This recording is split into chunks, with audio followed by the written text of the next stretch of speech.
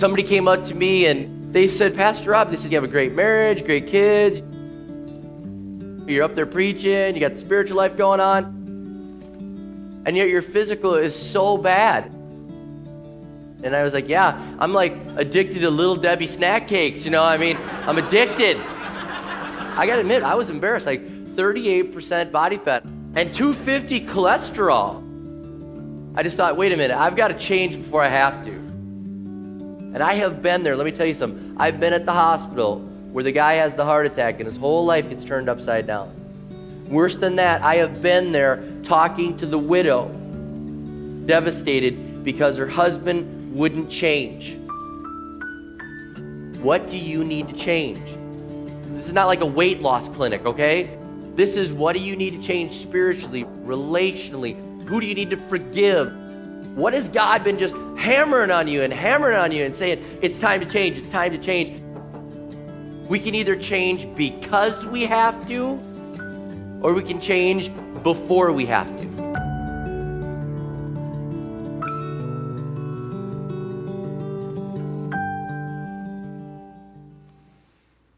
All right, we have the opportunity now to have the bonus sermon, and I haven't done this very often, where I just kind of feel like there's too much here, and I've got to keep going and add to the series, but just felt so strong with this one to continue the series, give the bonus material, and really address what do we do when we fail.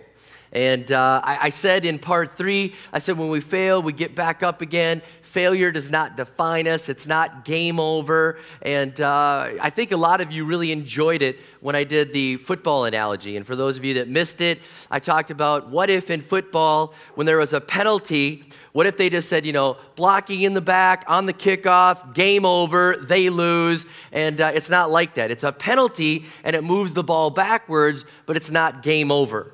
And I think a lot of us need to hear that again. When you fall, when you stumble, when you fail, whatever area of your life it is that you're trying to change and get into victory or vitality, when you fail, it's just a setback. It's not game over.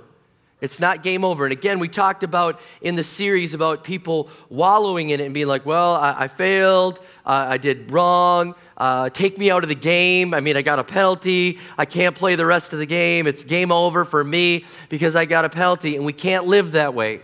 We have to get back up when we fail and not be defined by it, because there's two voices when we fall.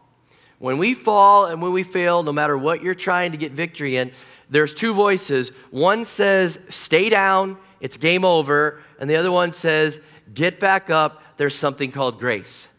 And you need to hear that voice. But how many know that one's whispering at you, and the other one is shouting at you?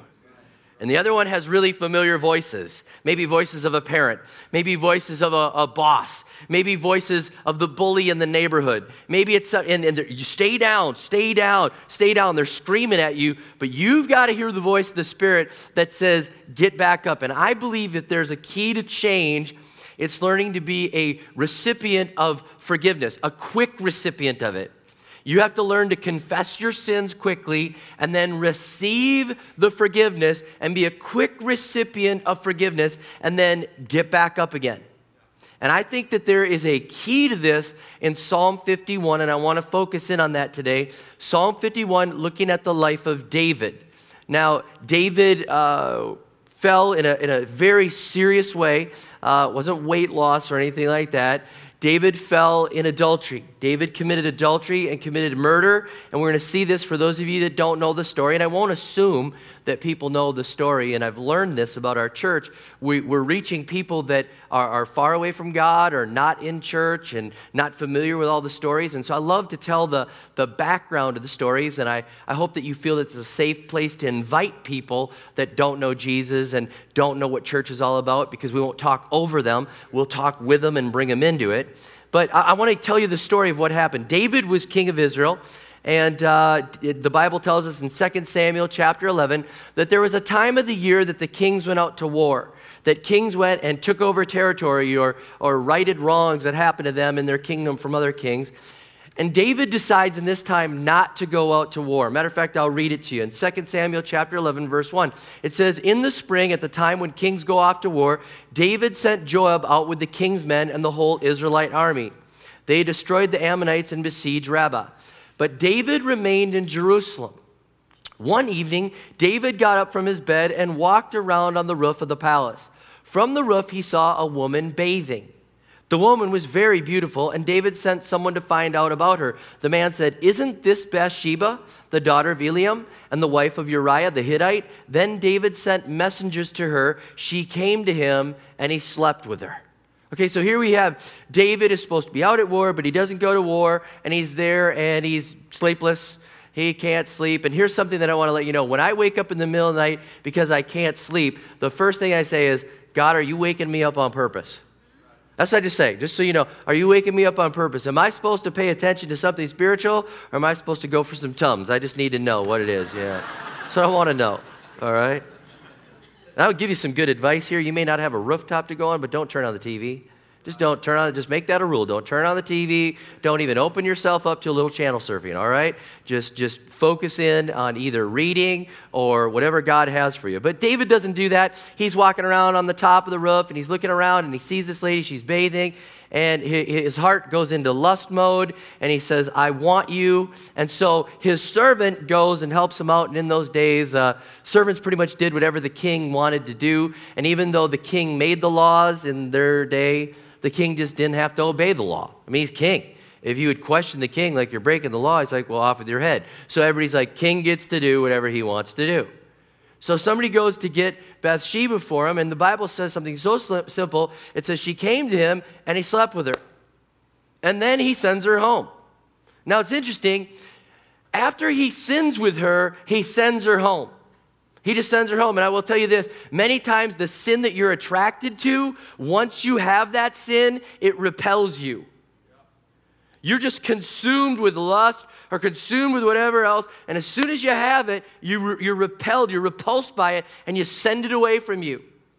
And it's wrong. That's what he's doing. He's in this sin, and he's fixated on her. He's got to have her. He has her, and then he says, "Get out of here." So then the Bible says that she sends word to him. She says, "I'm pregnant." Now, it's interesting. He doesn't say, like, "Okay, that's my child. What do I need to do to take care of this woman that I slept with? That's my child." Instead, he's thinking, "Boy, I don't even want to be entangled in this relationship. What I'm going to do is call for her husband to come back from war so he can come back from war and sleep with her, and then he'll kind of be confused as to the date and whose baby it really is, and I can get out of this situation." I mean, so he goes and does this. He sends for her husband, and her husband is such a loyal soldier. Her husband is such an amazing man that he says, "Far be it from me to go home and sleep with my wife and be in the comfort of my own bed while my men are out there sacrificing on the battlefield. I'm going to go and sleep in the king's palace on the hard floor so that he'll see how loyal I am, and I'll go back to my troops." And David's like, "You're not working with the plan, Uriah." So David goes and gets him drunk. Uriah doesn't want to get drunk, but David goes and gets him drunk. And even when he gets him drunk, hoping he'll just walk back to home because he's drunk, he doesn't do that. He sleeps in the palace again, and David's like, "You're making this difficult for me." And so David sends Uriah with a note. He's carrying a note that's his own death warrant that says to Joab, he says, when Uriah gets to the front, I want you to let him go to the front of the line, and then I want you to back away from him and let him die. So Uriah is delivering his own death note, and he's so loyal to David, and here's what David's doing. Now, this brought me into thinking here. Had abortion been legal in that day, I'm almost certain that David would have opted for it. Because this man is ready to kill a grown man to cover his sin. I'm convinced that he would have said, if this was a possibility, a sure thing, I would go for it. So put it in context to what he's thinking to do. He's sinning. He's saying, "I'm going to cover it up with this. I'll kill somebody to cover up my sin." And this is all going on. And as soon as this happens, he's sitting there. He has Uriah killed. Joab does what he wants him to do. He has Uriah killed. David is sitting there thinking, "I got away with it. Fine. I'm done with this. Now I don't have to worry about this problem anymore." Or does he? So the Bible says that he's sitting there in this moment. He takes Bathsheba now to be his wife, and he's going to take her into this family of his and do this. And in 2 Samuel 11:26, it says, when Uriah's wife heard that her husband was dead, she mourned for him. After the time of mourning was over, David had her brought to his house, and she became his wife and bore him a son. But the thing David had done displeased the Lord. That is a huge understatement. The thing that David had done displeased the Lord. So it displeased the Lord so much so that in chapter 12, the Bible says that God gives Nathan the prophet a word about David. And he says, Nathan, this is what David has done. David has slept with Bathsheba. He has killed Uriah. He's done terrible. He's sinned against me, and I want you to go confront him. How many know you better hear from God if you're bringing that story? But Nathan was a prophet and one of the few people that could call out the king and goes into the king's presence. And I love the way that he does. It's probably one of the greatest parables in the Old Testament, if not the greatest parable in the Old Testament. He goes into David's presence. David's thinking he's, just gotten away with this sin and with murder. And he's just enjoying being king and doing whatever he wants. And then Nathan the prophet says, there was a guy, a rich guy, he's got all these sheep and cattle, and then this poor guy comes to town, he's got one little lamb, and they needed to eat a meal, and so the rich guy goes into the poor guy's little lamb and kills his only little lamb and feeds that to his guests rather than taking from all the things that he has. Now David's so upset with this, he's like, that guy surely needs to die, and that guy needs to pay back 4 times what he did. And in the way that only the King James Version can say it, Nathan looks at him and says, thou art the man. You took Uriah's only little wife. You got all these things. You did it. Man, you could feel the intensity of the conviction and just calling it out. And in that moment, David realizes, I have sinned against God. I used to be good, but somehow I fell. Somehow I became cold. Somehow I've lost my love for God, and I've turned against the one that has given me everything I have, and now I'm in a pit. Now I've hit rock bottom. And in that moment, in 2 Samuel, he says, I've sinned. I have sinned against God. And he is a quick confessor of his sins. Now he could have said, no, I didn't, Nathan. Off with your head. I want a new prophet. He could have. But he doesn't. He gets that conviction and goes into it and says, yes, I have sinned. I have sinned against God. I am sorry for my sins. I repent. I will turn from them. And the Bible says that his son died. Nathan said, what you did in private, God is now going to judge you in public. Everyone's going to see what you did. What you did in private, God will judge in public. And he said, and you won't die, but this son born to you will die.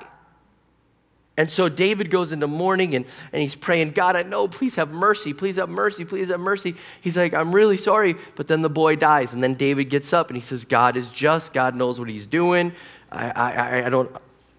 I'm sorry. I'm so thankful for his forgiveness. I'm moving forward. I am a quick confessor of my sin, and now I'm going to be a quick recipient of this forgiveness, and I'm going to move forward. And he writes for us in Psalm 51. If you have your Bibles, go there. Psalm 51, an amazing, amazing psalm that talks about what he was thinking and what the Holy Spirit was doing in him while he fell, while he needed to change, while he needed to get back to who he was as a good person, as the sweet singer of Israel, as the apple of God's eye, as this beloved child that wanted to defend God's honor and kills the giant. He's like, I've got to get back to that. And Psalm 51 gives us an insight into this. And it also starts with a major understatement. Maybe your book has a little description about Psalm 51.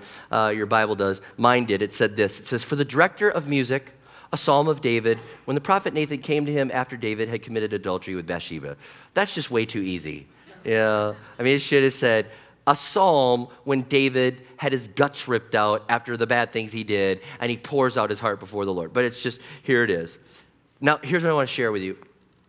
If you've blown it and you're here and you're thinking you are way too far away from grace, you've got to hear this message. You have to. You can't miss this. If you're listening online at one of our campuses, you have to hear this. You are not too far away from grace. David is going to give us an incredible insight into how gracious God is. Because this psalm is broken down into 3 sections. Psalm 51, verses 1 through 6 is David's confession. Verses 7 through 12 is the cleansing, and 13 through 19 is the consecration. And if that's too big of words for you to remember, the first section is forgive me, the second section is cleanse me, and the third section is use me. Forgive me, cleanse me, use me. Now, I want to read this for you. Psalm 51. David is writing. He says, have mercy on me, O God, according to your unfailing love, according to your great compassion. Blot out my transgressions. Wash away all my iniquity and cleanse me from my sin. For I know my transgressions, and my sin is always before me. Against you, and you only have I sinned, and done what is evil in your sight, so that you are proved right when you speak and justified when you judge. Surely I was sinful at birth, sinful from the time my mother conceived me. Surely you desire truth in the inner parts. You teach me wisdom in my inmost place. Cleanse me with hyssop, and I will be clean. Wash me, and I'll be whiter than snow. Let me hear joy and gladness. Let the bones you have crushed rejoice. Hide your face from my sins and blot out all my iniquity. Create in me a pure heart, O God, and renew a steadfast spirit within me. Do not cast me from your presence or take your Holy Spirit from me. Restore to me the joy of your salvation and grant me a willing spirit to sustain me. Then I will teach transgressors your way, and sinners will turn back to you.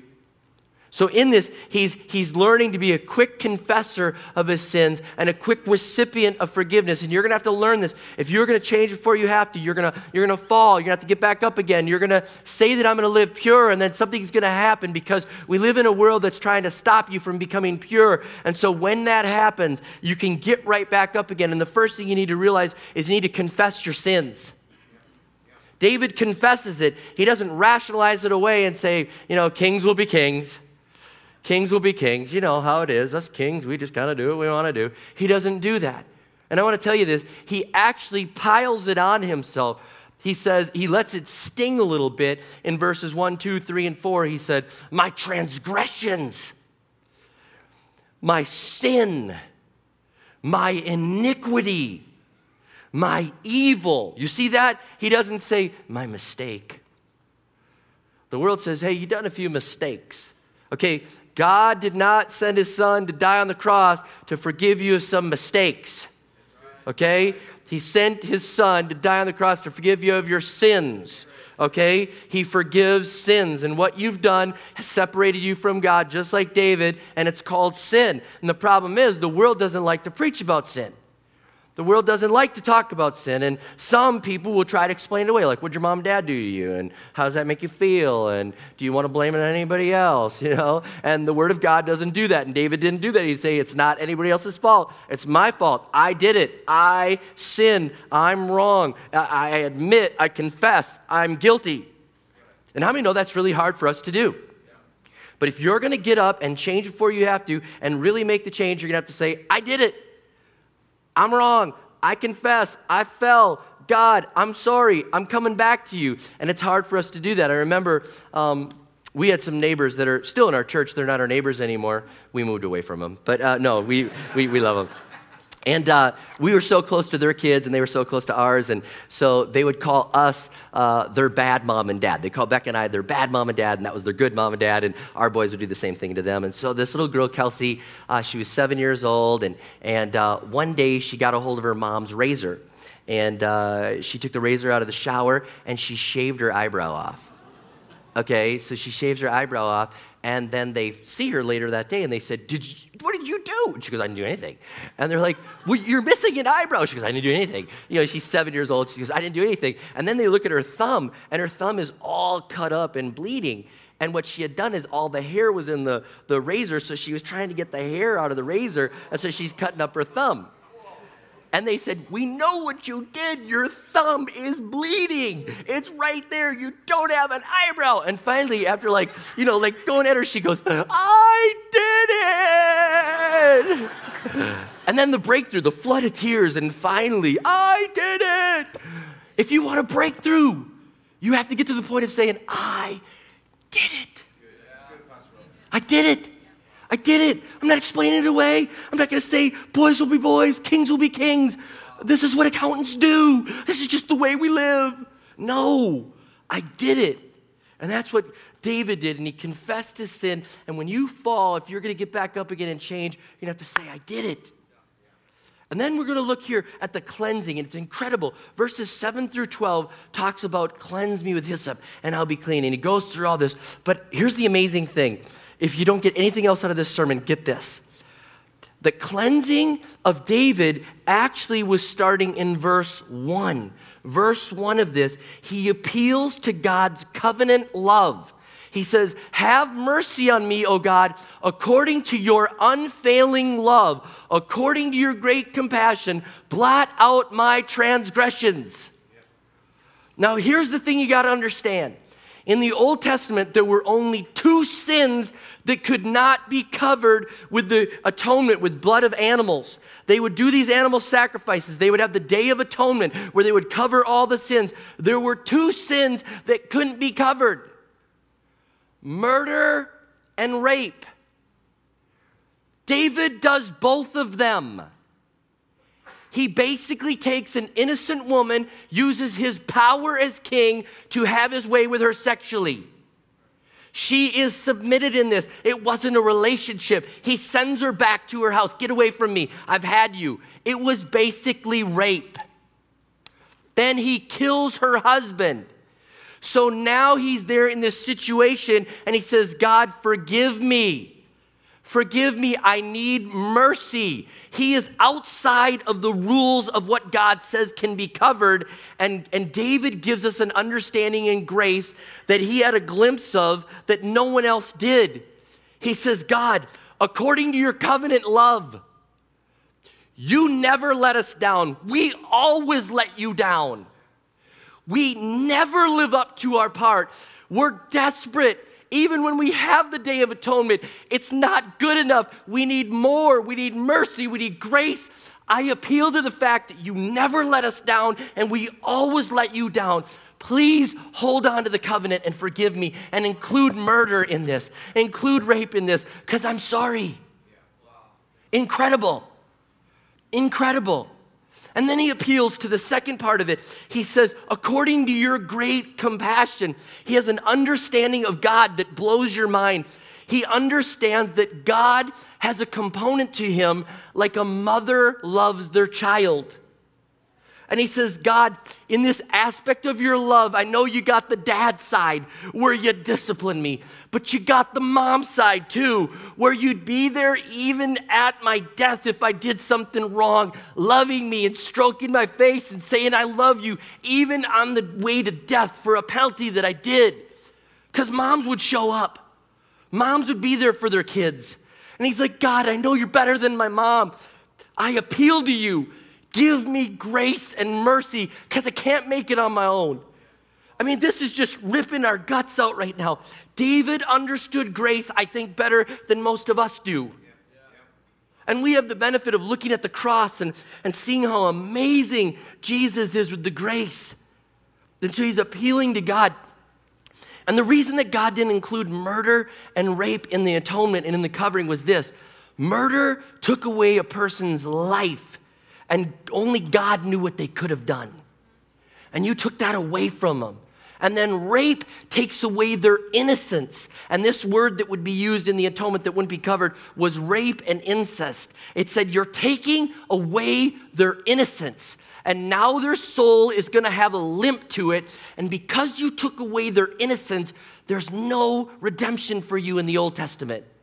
Thank God that now he says murderers, rapists, everyone can be forgiven. It doesn't mean they still won't go to jail, and they should go to jail and pay the price for the things that they've done, but they can still be forgiven for eternity. Amen.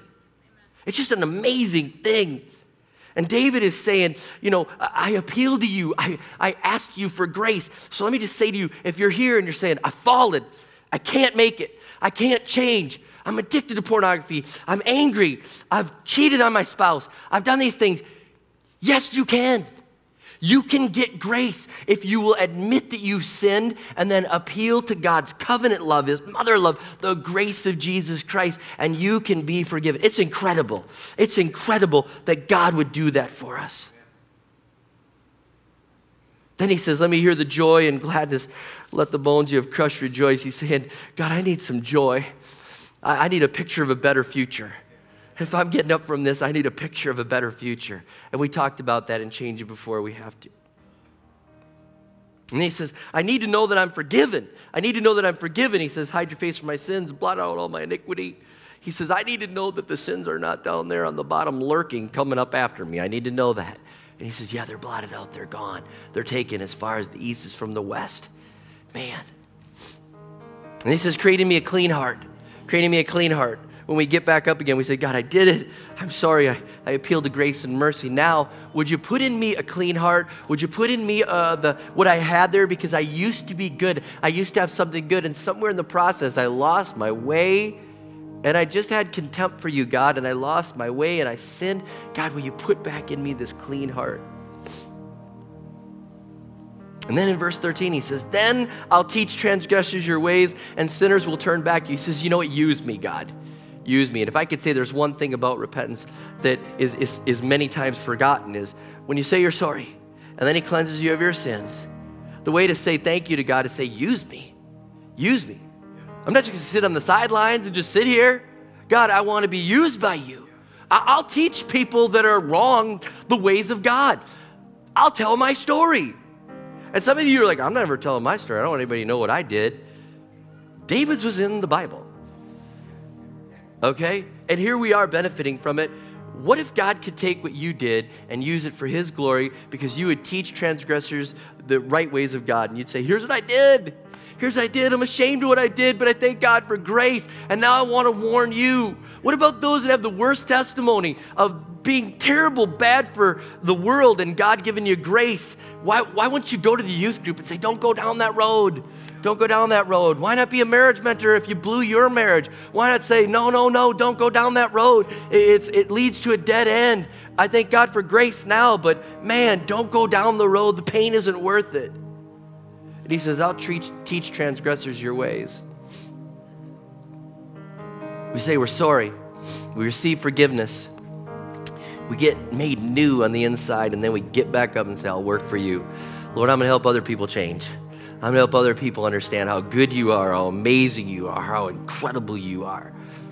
That's the way God works. Forgiven and go and sin no more. Forgiven, go and make a difference. Forgiven, go. You're a flawed person, but I'm going to use you. It's all because of grace. Amazing, amazing things here. Be a quick confessor. Be a quick confessor. Let me just focus on that just for a moment. Be a quick confessor. So many of us are professional excuse makers. Become a quick confessor. And when you confess your sins, be a quick recipient of the grace of God, and then get to work helping others to make the change.